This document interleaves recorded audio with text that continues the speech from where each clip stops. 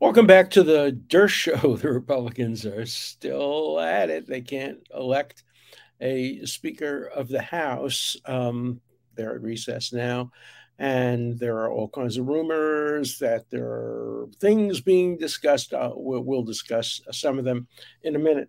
My first question is this: how can these people be voting on Speaker of the House? They have never been sworn in as members of the House of Representatives.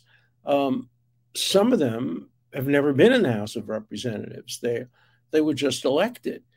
They haven't taken an oath of office. How can they decide who the third person in line for the presidency is going to be? What status do they have? They're not members of the House of Representatives yet. Yeah, the practice in the House of Representatives is to allow the caucus. What does the caucus? It just means the members voting by party, essentially. But the Constitution seems to say differently. And as you know, I read the Constitution and I read it the way it was written. And the Constitution seems to be as clear as it could be that these non-members cannot select the Speaker of the House, that what they're doing today is blatantly unconstitutional. Let's remember one thing. Speaker of the House is one of the few people, other than president, vice president, senators. Speaker of the House is one of the few offices that is expressly provided for in the Constitution itself. Let me read to you from Article 1 of the Constitution. The House of Representatives shall choose their Speaker and other officers, and shall have the sole power of impeachment. So let's be clear.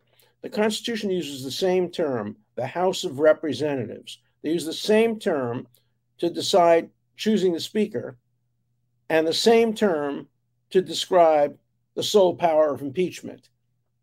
Now, it's so clear that unsworn members elect of the House could never impeach a president. You have to be sworn. They have to take a special oath, in fact, to sit on an impeachment in the Senate, at least. So we have one term in the Constitution: the House of Representatives shall choose a Speaker and shall have the sole power of impeachment. So I think you have to interpret the words House of Representatives exactly the same way for choosing the Speaker and for impeaching. And we know that for impeaching, you have to be a sworn member of the House of Representatives. So I have to tell you, I don't get it. I don't see how any reader of the Constitution can allow these congressmen-elect, these unsworn potential congressmen, to pick a constitutional officer of the United States who is second in line for the presidency of the United States. I have to tell you, I think what we've seen for the last 2 days is an unconstitutional power grab, an act of ultravirus, and something that's clearly unconstitutional. Yes, the practice in recent years has been to allow this vote to take place. That doesn't make it constitutional. The rules and this isn't even a rule of the House. It's just a practice. The practice and rules of the House do not trump the Constitution of the United States. And I have to tell you, I'm a pretty good constitutional analyst. I've been doing this for 60 years, probably more. When I was in college, I studied constitutional law. I was in high school, I debated constitutional law. So I've been focused on the Constitution for most of my life, probably 70 years. I don't see any reading of this article that permits what's going on today in the House of Representatives. I'll read it again. The House of Representatives, not members who've been elected, not the caucus, not the Democrats, the House of Representatives, meaning the people who have been sworn in as members of the House of Representatives. The House of Representatives shall choose the Speaker and shall have the sole power of impeachment. So I challenge any of you out there, and I challenge anybody who is watching this to explain to me how unelected, unsworn, they're elected in the sense that they've been elected, but they haven't yet taken their office. Unsworn people who have been elected but not been sworn in, who are not the House of Representatives. They are not members of the House of Representatives. They're potential members of the House of Representatives. How they can perform this constitutional duty. It's a constitutional duty. The House of Representatives shall choose their speaker. Explain it to me. I just don't get it. Maybe it doesn't make a difference because once they're sworn, they would vote the same way, presumably. But if I were the losing candidate on this one, I think I might think hard about bringing a challenge. I just don't see how a court could possibly read these words in the Constitution to permit what's going on today. All right. Maybe it doesn't make any difference, but I'm a stickler for the Constitution. And I just don't like the fact that unsworn members who are there with their children and their wives and their fathers and their mothers, and they're waiting to be sworn in, they're waiting to be assigned an office. They don't even have access to the House computer, some of them. And they're picking the person who may be the president of the United States after the vice president. It's just not constitutional. And it shouldn't happen, even if there is practice that allows it over the years. Practice doesn't determine what the Constitution means. Okay, so what are the options now? Let's start with the nuclear option. I just heard Dana Bash on CNN describe the nuclear option, what some McCarthy supporters are saying. What they're saying is they will take a vote allowing the speaker to be selected not by a majority of the congressman or congressman-elect voting, but by a plurality. Again, there's precedent for that in practice. In one of the previous efforts to elect a speaker, which was unsuccessful in the beginning, they lowered the amount to a plurality. All right, that's interesting. But as you know, if it were a plurality in the first 6 votes, the Speaker of the House of Representatives would be a Democrat, Jeffries from Brooklyn. We then would have the majority leader of the Senate from Brooklyn, Chuck Schumer, the majority leader of the House, the Speaker of the House from Brooklyn as a Brooklyn native. All right, I'm not unhappy with that. But the Republicans, certainly having won the election by 5 seats, surely don't want the Speaker of the House to be a Democrat. Now, the manual for the Speaker of the House says expressly the Speaker of the House shall be nonpartisan and neutral. Right. When's the last Speaker of the House that has ever been nonpartisan and neutral? Obviously, they represent their party and they put their party first. You know, some of them put the nation first, but the party is what dominates the Speaker of the House's agenda. So here's the plan that the McCarthy Democrats are putting forward. It's a very interesting, as I say, nuclear option.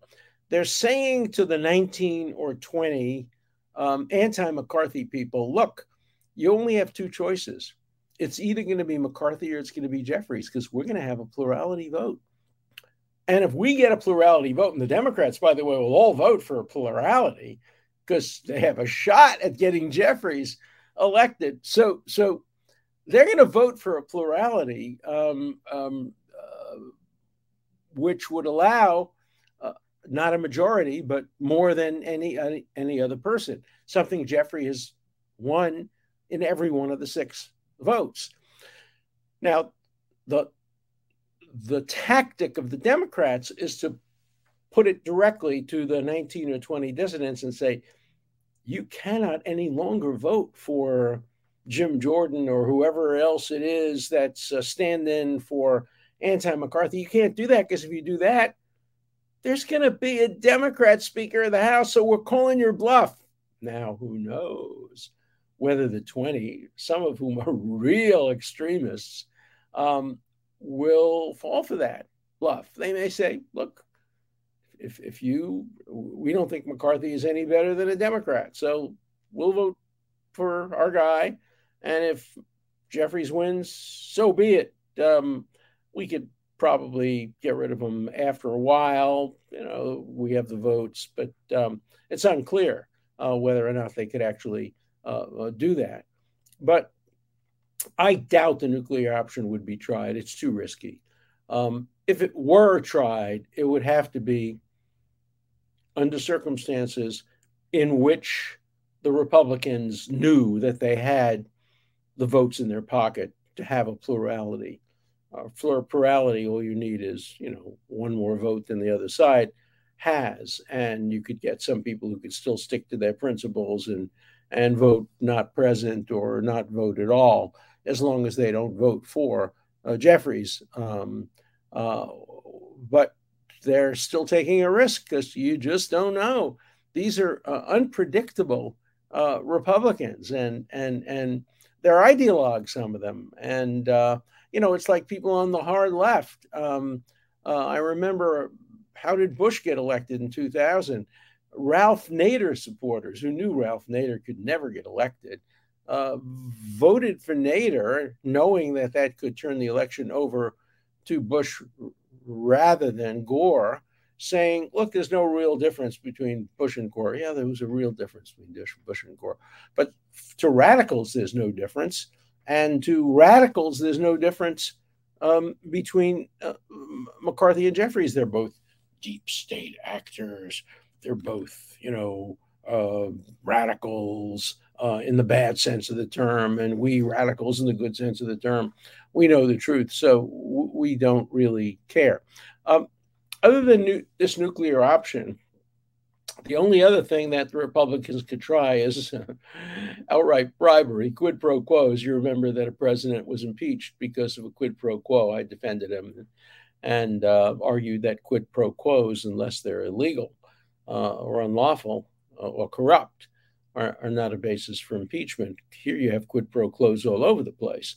You have members of Congress essentially saying to McCarthy, look, if you make me chairman of this, I'll vote for you. If you make me chairman of that, I will vote for you. If you don't make me a chairman, I won't vote for you. That's quid pro quo. Is that corrupt? Is that illegal? Is it a form of bribery? No, the statutes probably aren't clear enough to make that a crime, but it's certainly not nice. It certainly is not the way the government is supposed to operate, exchanging favors, exchanging quid pro quos, especially if they're designed not to benefit the people, but to benefit a particular individual who would like to be a chairman.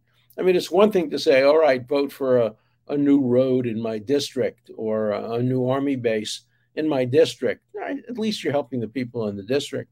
But when you say, make me chairman, give me a big office, give me a larger staff, or else I won't vote for you, that begins to get close to a line that is at least unethical, if not illegal. But we're hearing a lot of that. It's the only other way that McCarthy gets elected. He has to give in to at least enough of the 19 or 20 to shift the vote. Now, I'm told, and again, I'm not the expert, I'm listening to people who are, that there are at least 5 real hardliners that won't budge. And that's enough to prevent McCarthy from becoming the next Speaker of the House. He needs not to have 5 votes against him. 5 votes against him doesn't give him a majority. It might give him a plurality if that were the way in which the vote were to take place. Look, the Constitution also provides that each House may determine the rules of its proceedings, punish its members for disorderly behavior, and with the concurrence of 2/3, expel a member. Each House. Now, when it says each House, obviously, again, it does not mean Congressman-elect. Each House means people who have been sworn in. The House of Representatives shall choose their Speaker. I don't want to belabor this issue, but you know, if you've taken an oath to support the Constitution, you darn well better support the Constitution. And if I were a member of Congress, I'd be up there railing against this abuse of the Constitution and saying, no, let's get sworn in first. Let's sit. Let's be members of Congress. And then we can take our time and we can elect the speaker. And if we don't elect the speaker, so we can elect a temporary speaker who sits up there and calls on people by name. But we can still vote. We can still legislate. We can still do America's business. That's what the Constitution contemplated. And yet that's not what's going on today. Again, bipartisan violation of the Constitution. The Democrats aren't saying anything. The Republicans aren't saying anything. I don't know anybody who's saying anything. My nephew actually wrote me a note asking that question. And I said to him, I had asked that question on the podcast yesterday. And then I really did the research because that's what I do. I read the Constitution. I read the rules of the House. I went back. I looked at practice and precedent. And sure enough, there is practice and precedent in the House, not old, but more recent. On the other hand, the words of the Constitution don't change. The words were written a long time ago. They're enduring. The framers knew what they were doing. The framers meant when they said the House of Representatives shall choose their speaker. The framers meant members of the House who have been sworn and are serving as the House of Representatives, not a bunch of guys and women who were recently elected who haven't taken the oath of office. So that's my view. By the time we meet again next week, probably there'll be a Speaker of the House. I would not bet a lot of money right now on who it would be. I'm amazed that, today you can't watch a football game, a basketball game, a hockey game without being told what the odds on everything are and how much you can make by betting. And I love these betting apps and companies, Caesars and everything, that say, oh, bet. And then they have a little thing on the bottom saying, don't bet more than you can afford to lose, right? We're really concerned about your welfare. And that's why we put these ads on, urging you to bet because you can make so much money. Well, maybe we can start a new app on betting for who's going to be the Speaker of the House. Be a lot of people who probably be interested in betting on that, probably more interesting than some of the sports betting. I hate the sports betting that is not based on the outcome of the case. That's based on total score, or who has the most of this or has the most of that. If you're going to bet on who's going to win the game, not on the score, not on the spread, not on all of that. That's what professional gamblers do. People who watch sports probably shouldn't bet on them, but if they do, they should be betting on the results of the game, not on all these little minor aspects of the game that make no difference. All right, I'm ranting about betting. I don't like it. Of course, it keeps sports going. It's probably very important to support sports. So I'm not in favor of outlawing it. I'm concerned. I'm concerned about it. I was once offered an opportunity to invest in a company that has slot machines in very poor neighborhoods, in bodegas and in gas stations and other places, and I refuse to do it. I just don't think that encouraging betting by poor people who really are betting their meals and betting their welfare is a good thing to do. So I'm not in favor of that. I did not invest in that, and I've never invested in gambling at all. Okay, you've heard me on these issues. Now I'll hear you. Here are some questions. Yeah, vaccines help in killing you dead suddenly. And I saw a really nasty article the other day that was taking advantage of the heart stoppage of this football player the other night that ended in the suspension of the Bengals game, saying, oh, it must have been the vaccine that caused his heart stoppage rather than being hit in the chest by an opposing player's helmet. So people take such liberty with facts when it comes to vaccines. I got a lot of those. Man, I used to be such a big fan of yours. Well, I still am, but to a much lesser degree. You took 4 shots? No, I didn't take 4 shots. I took 5 shots. I took 1 initial shot and then I took 4 boosters. And I'm now feeling a little better. It didn't stop me from getting the COVID, but it may have prevented me from becoming sicker at age 84. When you get COVID, you have to be concerned about the effect of comorbidities and age and all of that. And I have a few of those things, so age particularly. So I'm glad I took the vaccines, and I'm a supporter of both vaccination, science, and skepticism. If you have skepticism, express it. Fine. Pelosi, more amiable than McCarthy? You must be joking. Pelosi is eminently unlikable. Now, how come she was able to pull together the speakership? The U.S. also has a bunch of radicals. And, the last time the Democrats controlled the House, they only controlled it by about 12 or 13 votes. So it would have been easy for 20 squad members and their associates in the extreme left to have said, no, we're not going to vote for Pelosi. We'll do the same thing the Republicans are now doing.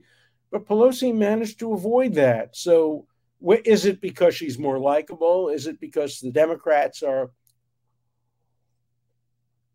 more willing to compromise than Republicans? I don't know the answer, but I stand by my view that Pelosi did a very good job in keeping the Democrats together. Not an easy thing to do. Oh, here's one of my favorite paranoid. This one is more than just paranoid. Alan, a question for you. Why has the administration used so many movie sets for speeches, signings? Also explain why 4 different looking Bidens have appeared. Please explain the videos. Photos don't lie. Talk about conspiracy theories. So there are 4 different Bidens, and they're using movie sets. And of course, astronauts never landed on the moon. We know that. There were movie sets. They fooled us all. And of course, 9/11 didn't really occur. Or if it did, it was done by the United States as a false flag operation. People will believe just about anything if it supports their narrative. No, there are not 4 Bidens. There's 1 Biden. He's the only one who's appeared on television. I'm not aware of the use of any movie sets. Dershowitz is nothing but a rhino. Now, I can't be a rhino. Rhino is Republican in name only. I'm not a Republican in name. I'm a Democrat. I might be a dino. You might accuse me of saying I'm a dino. I'm a Democrat in name only. There's some truth to that. I'm not a loyal Democrat. I don't put party first. I don't put it second. I don't put it third. I put it well down along the line. But I surely am not a rhino because I'm not a Republican. You can't be a rhino unless you're a public Republican. Okay, so let's get to a little bit more serious ones. I hope we have some more serious ones today. Professor, this is a good one, yeah. The Constitution is silent on if the Speaker of the House has to be a member of the House. That's true. There's nothing in the Constitution about that. Most scholars think the founders assumed that will be the case. I'm not willing to make that assumption. I don't recall reading anything in the debates about that, but they didn't usually make assumptions like that. It was probably a deliberate decision. If an outsider were elected speaker, would the court uphold that selection, or could it be overturned? No, the courts would uphold it because there's nothing in the Constitution that prevents it. And it says in the Constitution that the House is the judge of its own rules. The House may determine the rules in the proceedings, et cetera, et cetera. So I'm 100% certain the courts would uphold that. I don't think Congress would ever appoint an outsider unless there was such an incredible deadlock that they would have no choice but to have no speaker or an outsider. But the names that have been proposed thus far are not people that the House of Representatives, I think, would select as a speaker as an outsider. Okay. Occasionally nice ones. Thank you, Professor Dershowitz, for reinforcing the need for debate, emphasize the rule of law, and upholding the Constitution. Thank you, Mom. No, my mom's no longer with us, but she might very well have written that. It's true. I always uphold the Constitution, and I try to be as principled as I possibly can. All right. Does the speaker have to be an American citizen? That's an interesting question. And if so, what if they weren't born on U.S. soil? And if they hold dual, triple, quadruple citizenship, can they become Speaker of the House? And what would be the term of the Speaker? Plus, if the Speaker dies, then who else would assume the position, and so on and so forth? Well, some of the answers are clear. You don't have to be a citizen to be a member of the House, obviously. You don't have to be a natural-born citizen. That's what I meant. You don't have to be a natural-born citizen. I don't know the answer to the question of whether you have to be a citizen. I suspect you do. You have to take an oath to support the Constitution of the United States, but I suspect you could probably be a dual citizen. There are many countries today that allow dual citizenship. Most of the European countries today do. I'm not aware of any senator, congressman who's ever been a dual citizen. There's never been a president. I'm sure there's never been a dual citizen. But the provision that you have to be born in the United States, and that's not in the Constitution. It says natural born citizen. That means not somebody who has been made a citizen through the operation of the law, but is a citizen based on their birth status. You don't have to be born in the United States. Romney wasn't born in the United States. Ted Cruz wasn't born in the United States. There have been a number of others who weren't born in the United States. If you were born to a serviceman serving abroad, like some people have been, or if you're born to somebody who's doing business abroad, you're still a citizen of the United States and a natural-born citizen, and you can run for president. But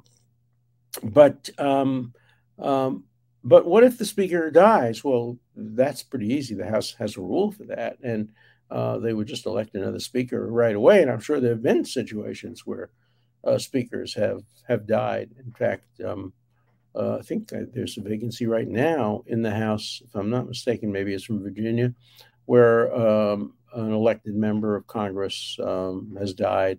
And every state has its own rules for how you fill vacancies. In some cases, the governor can fill it for a short period of time until there's another election. In other jurisdictions, the governor can fill it for till the end of the term. So that's generally going to be a matter of state law, not a matter of federal constitutional law. Here's a neutral one. This is not from any kind of a Democrat. Hakeem is the speaker. He got the majority. No. You have to understand the word majority. He says he got the majority of the votes cast vote, which is not a majority of the full House, nor does it have to be Speaker Jeffries. Well, that may come to be, but right now the rule is you take the number of members of the House who are actually there, and you divide that in half plus one, and that constitutes a majority. That's required to elect the speaker. On the 6 first ballots, there has been no majority. Jeffries got a plurality. And the reason he got a plurality is precisely because you need a majority. He never would have gotten a plurality if a plurality could elect the speaker, because Republicans at that point would have gathered together and they would have said, better a Republican we don't love than a Democrat. And that may happen. That may be the solution in the end. It may be that there would be enough votes to change the rule and have only a plurality, not a majority. And then the dice will be rolled by the Republicans.